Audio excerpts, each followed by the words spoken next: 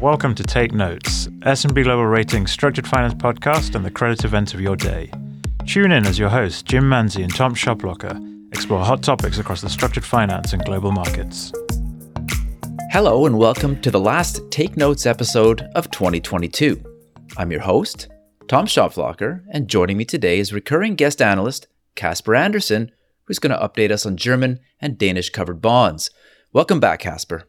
Good to be here, Tom. As our listeners know, covered bonds are a major source of funding for many countries around the globe, and European countries are no exception. Denmark has the largest covered bond market in the world, with outstanding issuance totaling 455 billion euro as of the end of 2021.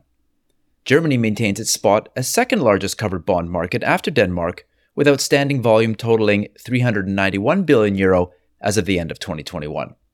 So to start us off, Casper, tell us what has been driving issuance in the two countries. If we start with Germany, the reduction of cheap central bank funding from the ECB led to a increased need for funding from market funding for issuers. At the same time, we've seen continued growth in housing loan volumes, and there has been a increasing need for refinance. In Denmark, the story was twofold. In the beginning of the year, borrowers were taking advantage of low interest rates and locking that in for a longer term period. At the end of the year, they were calling some of these bonds, which is allowed, and reissuing new covered bonds. So there was what we call conversion activity in the Danish market, leading to very high volumes. Inflation has been at rates not seen for decades at many countries around the world. In Germany, we expect inflation to reach 8.2% this year, but to cool off to about 5.2% in 2023. Denmark's inflation increased to a 40-year high in October, reaching 10.1%. With central banks raising rates in an effort to fight inflation, what is the expected impact upon covered bonds? The increasing interest rate combined with inflation is obviously presenting a severe stress for borrowers in all markets. The cost of mortgage funding has gone up significantly in this period, and we see that mortgage activity has all but stalled.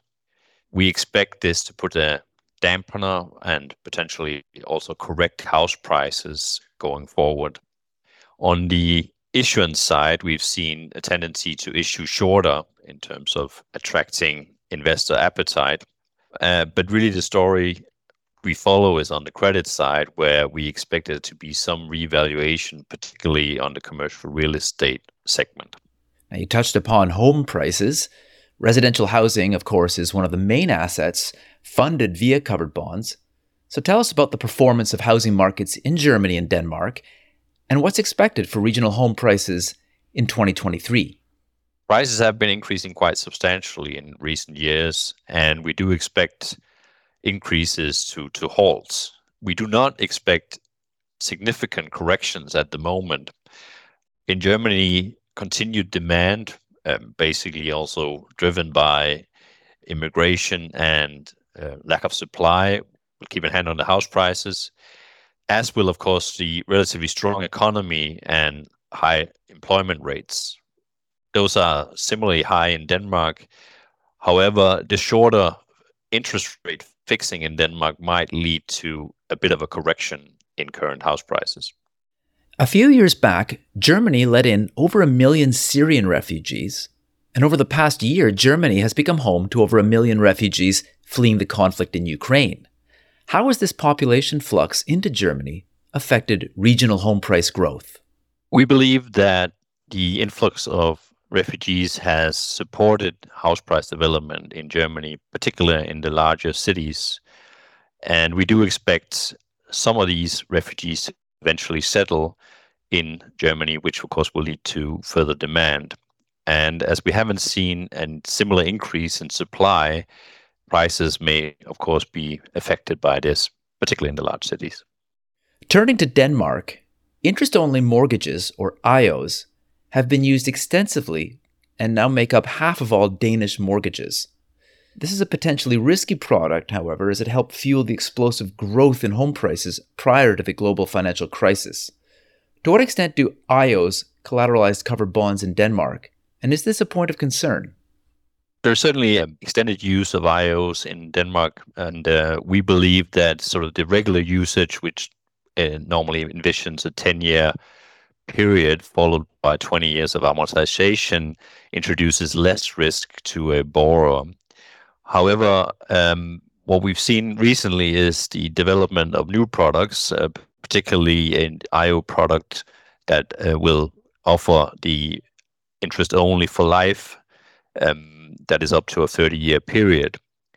In that case, of course, it is unclear to us how the repayment will actually follow. Another concern could be the actual maintenance of the underlying collateral. Further, the issuers do have an opportunity to require borrowers to amortize should certain LTV limits be breached. That has actually led to warnings from the Danish regulators on potential risks for borrowers. Therefore, we are continuing to following this new product with particular interest to see whether our assumed stresses are adequate to meet the riskiness of this new product. One of the recurring topics we've addressed on prior podcasts with Casper has been covered bond harmonization, a European initiative to develop a standardized framework simplifying the issuance of covered bonds. How has this played out in Germany and Denmark? Well, both Germany and Denmark were on time and implemented the regulation on the 8th of July 2022. That said, a lot of preparation had been ongoing beforehand. Actually, Germany made the law applicable from 2021. The main difference from previous is the introduction of soft bullets to all outstanding covered bonds. That means outstanding before and after the implementation. There are still a requirement for liquidity coverage, and unlike other jurisdictions, Germany decided to stick with its 60% LTV limit, which is lower than the 80% allowed under the general rules. In Denmark, the changes were less prominent, but some changes will happen to extensions for the non-mortgage bank sector. Let's discuss the investor base for covered bonds. To what extent are foreign investors seeking exposure to this asset class, in particular in Denmark, where the covered bonds are denominated in the local currency? This is particularly a case for Denmark or Danish covered bond, where the majority of issuance is done in Danish kroner. We've seen an increasing tendency for foreign investors to pick up Danish covered bonds, particularly if they are pricing right compared to either US mortgage bonds and or other European government bonds. From a pricing perspective, Danish covered bonds offer a slight pickup over your normal European covered bonds. How has the push for green or sustainable investments affected covered bonds in Germany and Denmark? Although issuance of green or sustainable covered bonds has increased in 2022, the percentage of covered bonds issued with such credentials has lowered due to the general large issuance of covered bonds. We do see a interest in the product, also from the investor side.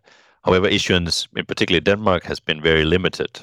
Going forward, we do expect that the market will continue to grow, also in Denmark, as standards emerge and assets are clearly identified as green or sustainable. Finally, what is the outlook for covered bonds in the two largest European covered bond markets?